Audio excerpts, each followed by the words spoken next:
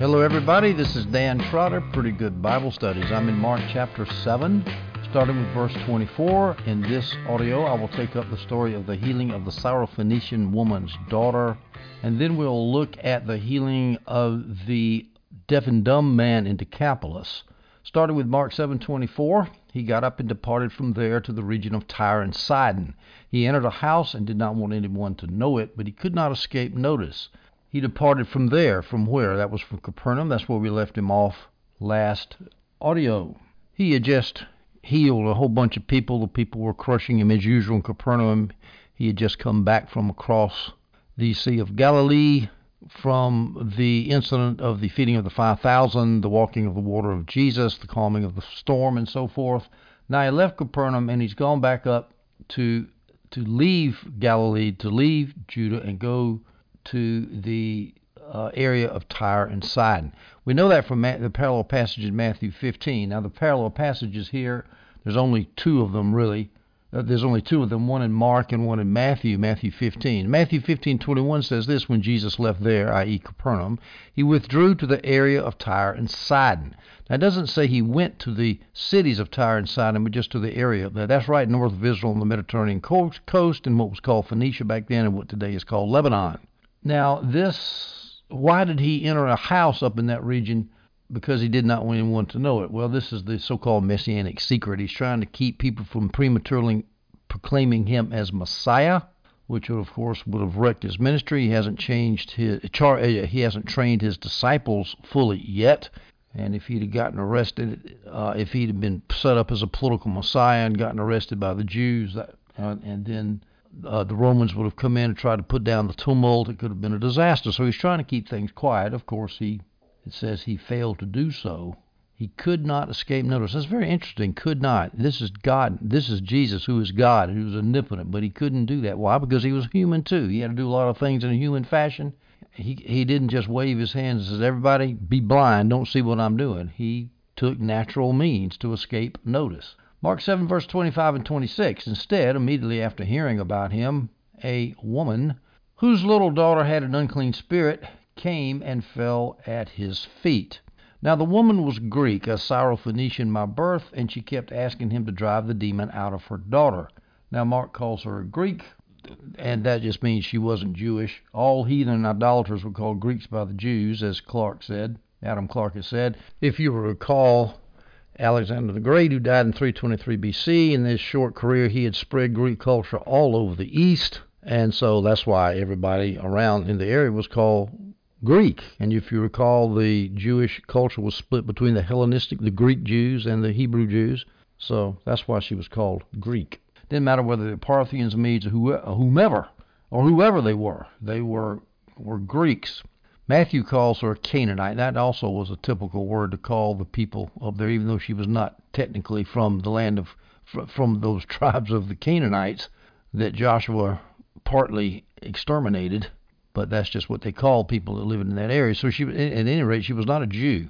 Tyre was about 30 miles north of Israel, and Sidon was about 25 further miles north of that on the coast there of the Mediterranean Sea. All right, so despite the fact he was trying to be quiet, this Syrophoenician woman found out about him, came to him, and said, "Have mercy on me, Lord, Son of David. My daughter is cruelly tormented by a demon." Now we get a little bit more details about this incident in Matthew. First of all, she calls him Son of David. Why would a foreigner call Jesus, the Jewish messianic term, Son of David? And she calls him Lord. Well, first of all, Lord, does that just mean sir, a polite form of address, or does that mean more of a religious title, more of a acknowledgement that Jesus was Messiah? It's not clear, but she does say Son of David, which is a messianic term that the Jews use. She probably had heard it somewhere from the Jews, and so she calls him Son of David. She might have even been a Jewish proselyte, John Gill says. Now, interestingly, this raises an issue, the fact that Jesus went out of Israel to Tyre and Sidon and then proceeds to heal this Syrophoenician woman's daughter's demon condition, because Jesus had instructed the disciples, "Go nowhere among the Gentiles and enter no town of the Samaritans, but go rather to the lost sheep of the house of Israel. So Jesus came to the lost sheep of the house of Israel first. So what's he doing messing with Gentiles here? Not only that, he also healed Gentiles. Presumably they were Gentiles in Decapolis when he cast out the demons out of the Gadarene demoniac. Well, in my opinion, the easiest way to answer that is to say that Jesus mainly was ministering to the Jews, but sometimes when he found himself, he had to go to Gentile areas to get out of the way of the crowds. If he ran into Gentiles that needed healing, he wasn't going to say, well, I came to the lost sheep of the house of Israel, I'm not going to heal you. I think that the healing of the Gentiles is just an exception to the general rule. Besides, he didn't really go up there to minister. He went away to get away from the crowds and to teach his disciples, not to minister. So he goes up there and then he runs into this woman. Now, interestingly, some people, the old commentators used to say that the way you answered that question is that the scripture never says here that he went into the land of the Gentiles. In fact, John Gill says that. He was writing in the 1800s. He says that just as Jesus ordered his disciples not to go to the Gentiles, neither did Jesus. Well, I found a footnote in Robertson who says this, quote, it used to be questioned whether he actually left the land of Israel. Matthew's expression ought to have settled the question, and the corrected text of Mark 7:31 leaves no doubt. So let's drop down and see what Robertson is quoting in Mark 7:31. Mark says this, again, leaving the region of Tyre, he went by way of Sidon to the Sea of Galilee through the region of the Decapolis. That's the Holman Christian Study Bible. I think the King James translates it in such a way it's not really clear. But anyway, today everybody knows that he left. He actually was outside of Israel into Gentile territory. Now notice that the Syrophoenician woman fell down at his feet, as it says in Mark chapter 7, verse 25. This shows that she is showing extreme respect and reverence to Jesus. She really wanted that demon out of her daughter. Mark chapter 7, verse 27 through 30. He, Jesus, said to her, allow the children to be satisfied first, because it isn't right to take the children's bread and throw it to the dogs. The children, of course, Jesus is referring to the lost sheep of the house of Israel, supposed to get ministered to first. She's a Gentile dog, and therefore she should not be bothering him to heal her demoniac daughter. At least that's ostensibly what Jesus is trying to look like. Now we're going to see that what Jesus is actually doing here, he's refusing her at first to see how much she really believed in him, to see if she would importune him, to use the old-fashioned King James English, to see if she would knock on the door and keep on knocking. And that's exactly what she did. But that's why Jesus was giving her a hard time here at first. But she replied to him, Lord, even the dogs under the table eat the children's crumbs. Pretty smart answer. Then he told her, because of this reply, you may go. The demon has gone out of your daughter. When she went back to her home, she found her child lying on the bed, and the demon was gone. Some have speculated that she was lying on the bed because she was exhausted, because generally people who have demons cast out of them, the convulsions and so forth, are physically tired. I don't know. That might be true. It might not be true. Now, what I said about Jesus trying to try her faith by refusing to answer her at first is stated by Gill and Clark to be the reason also. So that's not just my idea. That's a standard answer there. Here's a quote from John Gill. She was troublesome to them. In fact, Matthew 15 says that the disciples approached Jesus and urged him, send her away because she cries out after us. I mean, she was really importunate. She was, please, please, please, and driving the disciples crazy. So at first it appears like Jesus is going to go along with his disciples and say, lady, please, let's get out of here. You're bothering us. Here's what Gill says, quote, she was troublesome to them, was importunate with them, and would take no denial from them. She followed them wherever they went. There was no getting rid of her, but also, because her case was so moving, was delivered in such an affecting manner, and her cries were piercing that they could not bear them. Now notice where it says in Matthew 50, verse 24, Jesus replied, I was sent only to the lost sheep of the house of Israel. He could have been talking just to the disciples, but I don't think so. Gill thinks that, but I don't think so. I think he was talking to the woman too, but maybe to the woman for the benefit of the disciples also. Matthew 15, verse 25 through 26 says, she came, knelt before him. Mark says she fell before him and said, Lord, help me. He answered, it isn't right to take the children's bread and throw it to their dogs. Now, why would he call her a dog? Well, it sounds terrible to call somebody a dog. I remember I had two Christian friends of mine in college who were very popular, handsome type guys, and they were constantly chasing after the same beautiful women. And one would date one, then the other one would call the other one up and date her, and finally they started calling each other dog. You dog! You dog! Now, they were just kidding around a little bit, partially at least. We call somebody a dog, it's in English, it's not a good thing. But the Greek says little dogs. They had different words for big dog and little dog. NIV Study Bible points this out, which means that Jesus is referring to a pet dog in the home, and Jews typically call Gentiles those little dogs, like little dogs. It's not quite as pejorative as it sounds in English. And Jesus was merely adopting the common dialect of the Jewish people, which the woman could understand, and as a matter of fact did understand. She understood exactly what she said. That's why she answered, but the little dogs eat the crumbs from the table. So this term of dogs was not used by Jesus in a pejorative sense to make her feel bad because she's a dog and wasn't a Jew. She would know that, according to the Jews, she was one of those little pet dogs because she lived outside of the Jewish nation. Now, that's not to say that the Jews didn't use the term as a way of contempt. Yes, they did. Here's a quote from John Gill. The Gentiles, so called by the Jews, called by dogs by the Jews, in a way of contempt because of their ignorance, idolatry, and impurity. Christ here speaks not his own mind as if he reproached the Gentiles and held them in scorn and contempt, but uses the common dialect of the people. It was not so shocking and surprising, or quite so discouraging as it would otherwise have been. In other words, he's got to use language. He uses language the woman could understand.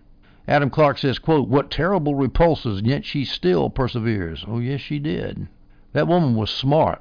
It was mentioned to her that she was a dog, and so she said, "Yeah, but dogs eat crumbs. I just want a little crumb from you, Jesus. Heal my daughter. That's all. You have so much power, and just to kick that demon out of my daughter would just be a little crumbly part of your power." And this incident shows that our attitude has everything to do with what Jesus does for us. If we really believe in him, our faith does affect how much miracles or how strong Jesus works in our lives, through providence and maybe even through a direct miracle. And so people that think they can just shoot up a sentence prayer when they get in trouble and they say, "Oh, God didn't answer me, he must not love me," that's not the way Jesus operates. He's not a genie in a bottle. You've got to come to him, put your arms around him, and say, "Please, Jesus, get me out of this mess." And notice the woman didn't do this. Well, it's not fair for the Jews to have priority over the Gentiles. God loves everybody. Listen, the very fact that the Jews are the chosen people, that shows that God did choose people over somebody else. Mankind did not consist of equal opportunity groups. The Jews had more opportunity than the Gentiles because God chose them, just like he chooses Christians. And there's nothing wrong with that God has every prerogative to do that. We might not have a prerogative to do that, but Jesus did. And besides, eventually, the message of the gospel went to all the groups all the nations of the world, including the Jews. And in fact, even though the Jews were chosen, their punishment was harder because they rejected their Messiah and they had the city and their country destroyed in AD 70. So we don't need to be lecturing Jesus about how fair it was to choose the Jews over the Gentiles. Matthew 15, verse 28. Jesus replied to her, "Woman, your faith is great. Let it be done for you as you want." And from that moment, her daughter was cured. Now, this again, a language problem here. He calls her a woman. That sounds a little bit harsh. If we called an elder woman and a mature adult woman in modern English, if we called her a woman, it just sounds like you're ordering her around. But I don't know how it should translate that word woman and make it sound gentle in English. I don't think anybody's come up with a way to do that yet, but it doesn't. The idea is much more gentle than that. It was much more caring and compassionate than that. The way we would do it down here in the South, we would just say ma'am, comma. But unfortunately, my wife's from the North. She always says that sounds sarcastic. Well, to me, it sounds perfectly polite. And that's how I would do it. Holman Christian Study Bible says from that moment her daughter was cured. NIV says from that hour her daughter was cured. I don't know exactly. Does it really matter how fast she was cured? But I suspect it was from the time that Jesus spoke, that demon had to leave. Now notice this was a demon exorcism at a distance. He wasn't even there to deal with the demon to tell him to shut up and get out. And notice this was a bad demon possession because the daughter was cruelly tormented, as it says earlier here in Mark, cruelly tormented. Jamieson, Fawcett, and Brown comments on Mark 7:29. concerning this incident, Jesus only marveled at two things, faith and unbelief. He constantly did that. He just couldn't believe. Oh, you of little faith? And then when he saw faith, like the synagogue ruler's, the centurion slave who Jesus healed at a distance. Here was a demon exorcism at a distance, and earlier before in Capernaum, Jesus had healed the centurion's daughter at a distance, not his daughter, his slave, at a distance. And he said, such faith I've never seen in Israel, talking about the centurion who was a Gentile. And here is another Gentile, another dog, such faith. He was shocked at the faith. And remember, these people are not people who had the oracles of God deposited in their nation like the Jews had. All right, so now we've finished with the story of the Syrophoenician woman, and we turn now to the healing of the deaf man in Decapolis. So we go to Mark 7:31. Again, leaving the region of Tyre, he went by way of Sidon to the Sea of Galilee through the region of the Decapolis. All right, we know he was somewhere around Tyre, which is the southernmost of those two Phoenician cities. Sidon was about 25 miles to the north of Tyre, according to my NIV study Bible. If you look on a map, it's right there on the coast, present-day Lebanon. He went by way of Sidon. Does it just mean he passed by the general area? Did he actually stop off in the city, near the city, or in the city? It's not clear. The KJV has he was departing from the coast of Tyre and Sidon, whatever that means, from the area of Tyre and Sidon. But it doesn't really matter. The point is he left that area, and then he went to the Decapolis, which means he would have to go way north of the Sea of Galilee, outside of where all the crowds and the Pharisees might have found him, and gone over to crossed over, I don't even know if he was north of the source of the Jordan up there at Caesarea Philippi. He might have gone by Caesarea Philippi, which is way up to the north, and then over on the east of the Sea of Galilee, and then further south. That's the region of Decapolis. Decapolis, I think Damascus was one of those 10 cities of the Decapolis, and they were scattered all the way down east of the Sea of Galilee, and then about halfway down the Jordan River. Mainly a Gentile area. Again, he's avoiding the Jews. Why would he avoid Galilee and the Jewish territory? He wanted to avoid Herod Antipas, according to my NIV study Bible, because Herod had shown a hostile interest in Jesus. We read in the last chapter, Mark 6, verses 14 through 16. King Herod heard of this because Jesus' name had become well known, heard of Jesus' ministry. Some said John the Baptist had been raised from the dead, and that's why supernatural powers at work in him, and so forth. When Herod heard of it, he said, John, the one I beheaded, has been raised. So Herod knows about Jesus, and he killed John the Baptist, so it's not too far of a stretch of imagination to think he might want to kill Jesus too. That was one reason he wanted to avoid Galilee. Another reason he wanted to avoid the people prematurely making him king, as my NIV study Bible says, John 6:14 through 15. When the people saw the sign he had done, that sign was the feeding of the 5,000. They said, this really is the prophet who was to come into the world. Therefore, when Jesus knew that they were about to come and take him by force to make him king, he withdrew again to the mountain by himself. And that was just previous, a little ways to this incident here, a little while compared to this incident here. So Jesus couldn't go back through Galilee. So that's how he ends up in Decapolis. Now, the first thing he meets in Decapolis is a deaf man. Matthew says in verse 29, he went up on a mountain and sat there. This is very usual for Jesus to sit on a mountain. He liked solitude. He needed to pray so the people could hear him better, perhaps, when he taught. So he would be seen as a new lawgiver, because the old lawgiver Moses taught from a mountain, and Jesus was teaching from a mountain too. Whatever. But he was waiting for the multitude to come to him. Now, the first incident we have of people coming to him was a deaf man. Mark 7, verse 32, they brought to him a deaf man who also had a speech difficulty and begged Jesus to lay his hand on him. A speech difficulty, I suspect he couldn't talk at all. Now, this incident is not in Matthew, so we only look to Mark to see what happened here. The man was very pitiful, of course. A deaf man back then would be uneducated. He never went to school. He didn't learn how to read. He didn't learn how to write. He couldn't talk. There were no schools for the deaf then. There was no sign language. Maybe he could read lips, probably not. And he was probably frightened out of his mind, because he didn't go on his own to Jesus. It says they brought to him, the crowds brought to him a deaf man. So he was being pushed forward to Jesus. He probably didn't know why he was being pushed forward to Jesus. Nobody bothered to tell him. Maybe so, maybe not. It's a speculation, but that's probably his mental state as he appears before Jesus. Then Mark 7, verse 33, so he, Jesus, took him away from the crowd privately. Why? Because he had to communicate with this deaf man.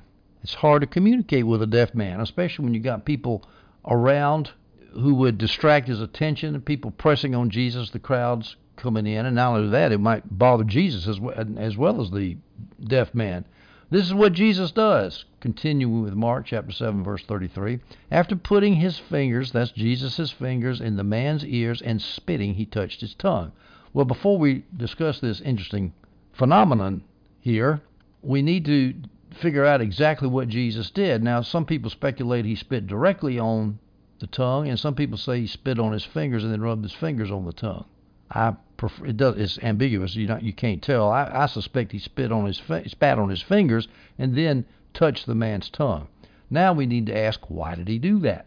Well, remember, he can't communicate to the man. When he sticks his fingers in his ears, he's telling the deaf man, I'm going to heal your ears, or do you want your ears to be healed? You got a problem with your ears? I'm here to fix them. Later on in the next verse, it says he looks up to heaven. That was telling the man, I'm going to pray for your ears. Now, touching his tongue has the same general idea. I'm going to heal your tongue. That's why I'm here. So he touches his tongue. I'm going to fix it. He's communicating with him. Now, that still doesn't answer why he spit on his tongue. The best answer I see here is because the ancient rabbis, many of them, and some Roman writers thought that saliva had great healing properties and that spitting was a valid treatment. So when Jesus would spit and rub it on his tongue, that would be telling the man, if he understood that, and I bet he did, and the rest of the Jews here, well, they weren't there. He was privately with him. So it would be telling the man, I intend to heal you. Now, this idea of spitting, saliva having high healing properties, we have the same idea. Dogs lick their wounds. Why do dogs lick their wounds? Because the saliva helps heal the wound. So that's not beyond the realm of probability as in order to explain this, what to us is an unusual action. In fact, Adam Clarke says it's so unusual. This is what he says, quote, "This place is exceedingly difficult. There is scarcely an action of our Lord's life, but one can see an evident reason for this, except this. Various interpretations are given of it. None of them satisfies my mind." Well, the explanation I just gave you satisfies my mind. Makes a lot of sense. That came out of Baker's commentary, by the way. Now, Adam Clarke has another idea. He wants to translate the Greek and make the he refer to the he that spit and touched his tongue, refer to the deaf man. It was the deaf man, not Christ, who touched his own ears and then spit, and then, I guess, touched his own tongue. He touched his ears to show Jesus where his problem was. And he spit to make sure there was nothing objectionable in his mouth when Jesus examined it. Well, that's very clever. That's not as good as what I just told you. Some people say that Jesus spit and moistened the man's tongue because it was parched and he wanted to lubricate it to make it free in its motion. I don't believe that. That's all a little bit improbable speculations. It was just simple, hey, saliva stands for healing. I'm going to heal your tongue. And by the way, Jesus also did that with another blind man. This is in Mark 8, we'll get to in the next chapter. He spit on his eyes and laid his hands on him. Do you see anything? And I suppose the spitting there is for the same reason, because spitting, saliva had healing properties, and he's trying to communicate, hey, I'm going to heal you. John 9:6, after he said these things, he spit on the ground, made some mud from the saliva, and spread the mud on his eyes. Again, healing. Some people speculate there that he's trying to go back to Genesis where Adam was made from the mud and the ground. That's some highfalutin speculating. I just think it's the idea of saliva has healing abilities. Moving on to Mark chapter 7, verses 34 and 35. Then looking up to heaven, this signifies to the deaf man that he's getting ready to pray, or he is praying. He sighed deeply. That shows he was full of compassion. He sighed deeply. Now, that's something we ought to focus on. I know that I oftentimes, when I read these miracles, think about the incredible power that Jesus exercised in order to do the miracles, but he was full of compassion. In fact, how many times does it say he was moved with compassion? It's a King James having his bowels. He was moved in his bowels. Terrible English.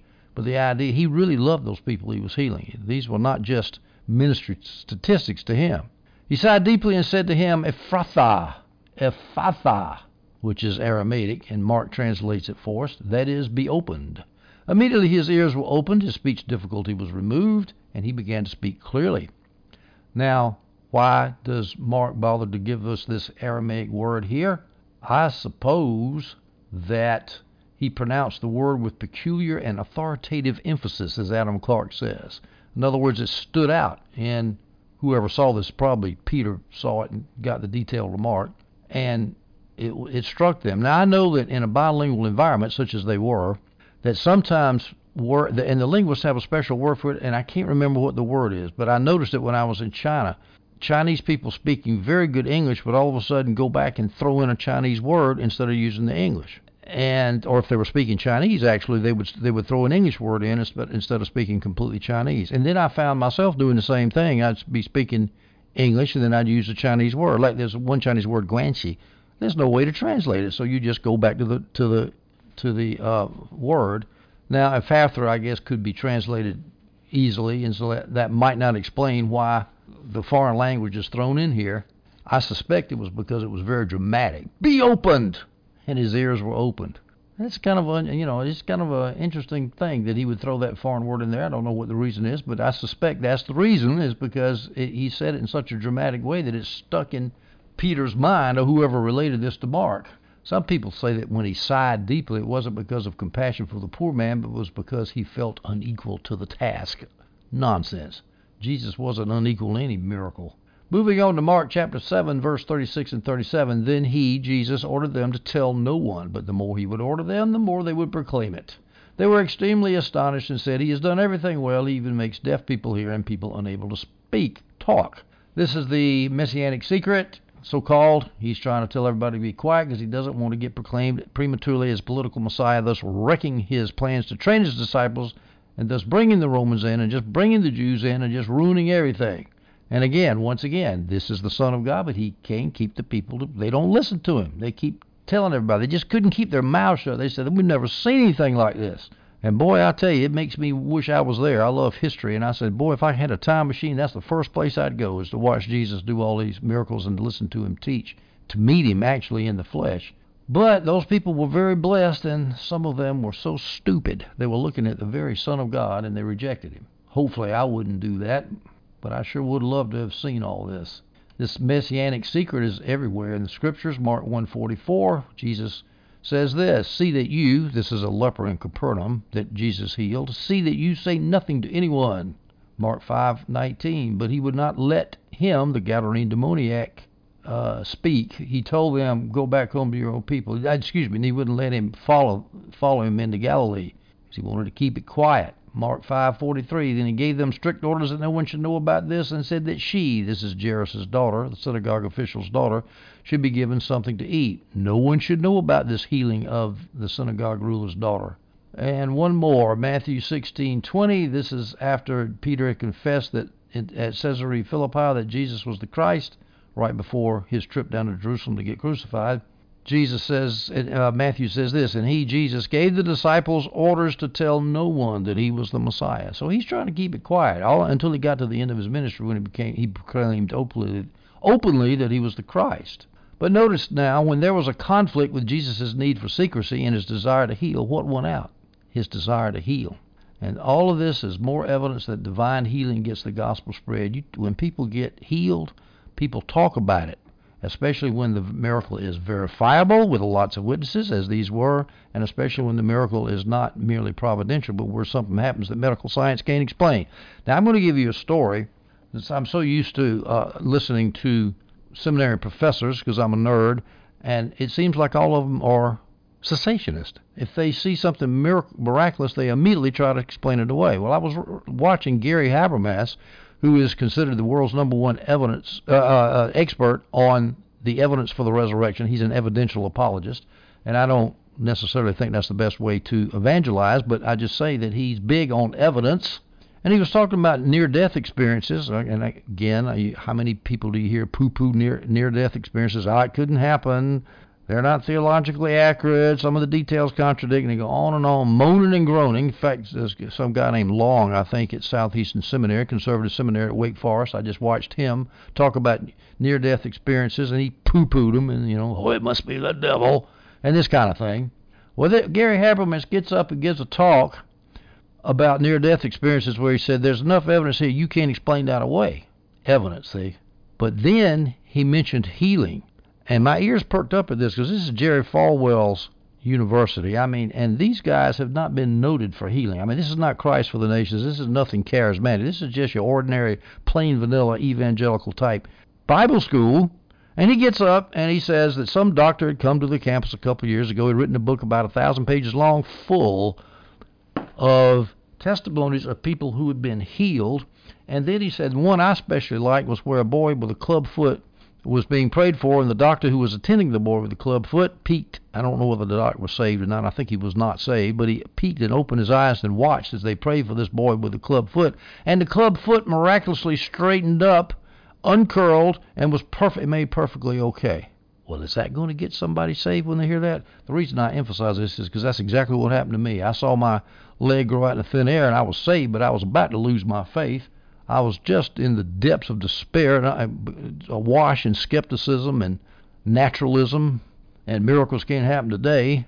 And when I saw that, I hadn't doubted since. That was 50 years ago. So, yeah, these miracles had a big impact on people. And it's not just ancient people. You say, well, ancient people used to miracles, and so it's not going to affect them so much. Nonsense. They were extremely affected by these miracles. They were astounded, the Scripture says, by these miracles. They were amazed when they saw these miracles, and they tried to make Jesus their king. And some of them, of course, believed in him and followed him and formed the nucleus of the church in Judea after Jesus died and was risen again. So don't poo-poo miracles. Don't start talking about all the fakes. Sure, if there's a fake, get rid of it. There's fakes. There were fake exorcists back in Jesus' time. There were fake religious people called Pharisees. We're always going to have to deal with fakes and counterfeits. But don't act like that's the end of the story. Healing is a wonderful thing. If you've ever been sick and ever been healed, you know how wonderful it is. Being sick is one of the curses of mankind. It's horrible to be sick, especially disabled sick, deaf, dumb, and blind. And I know God doesn't heal everybody. I know that, and I don't know why. But God doesn't save everybody either. But I still keep on telling people about Jesus, and I'll keep praying for people to be healed. I wish he did heal everybody. I don't know why he doesn't. But I do know he heals some, and it's just like saving people out of a lifeboat. I'm sorry that some people didn't get saved when the lifeboat went down, but I'm glad that some people did get saved. All right, enough ranting there. Let's finish this audio up right here, and we'll continue with Mark chapter 8 in the next audio.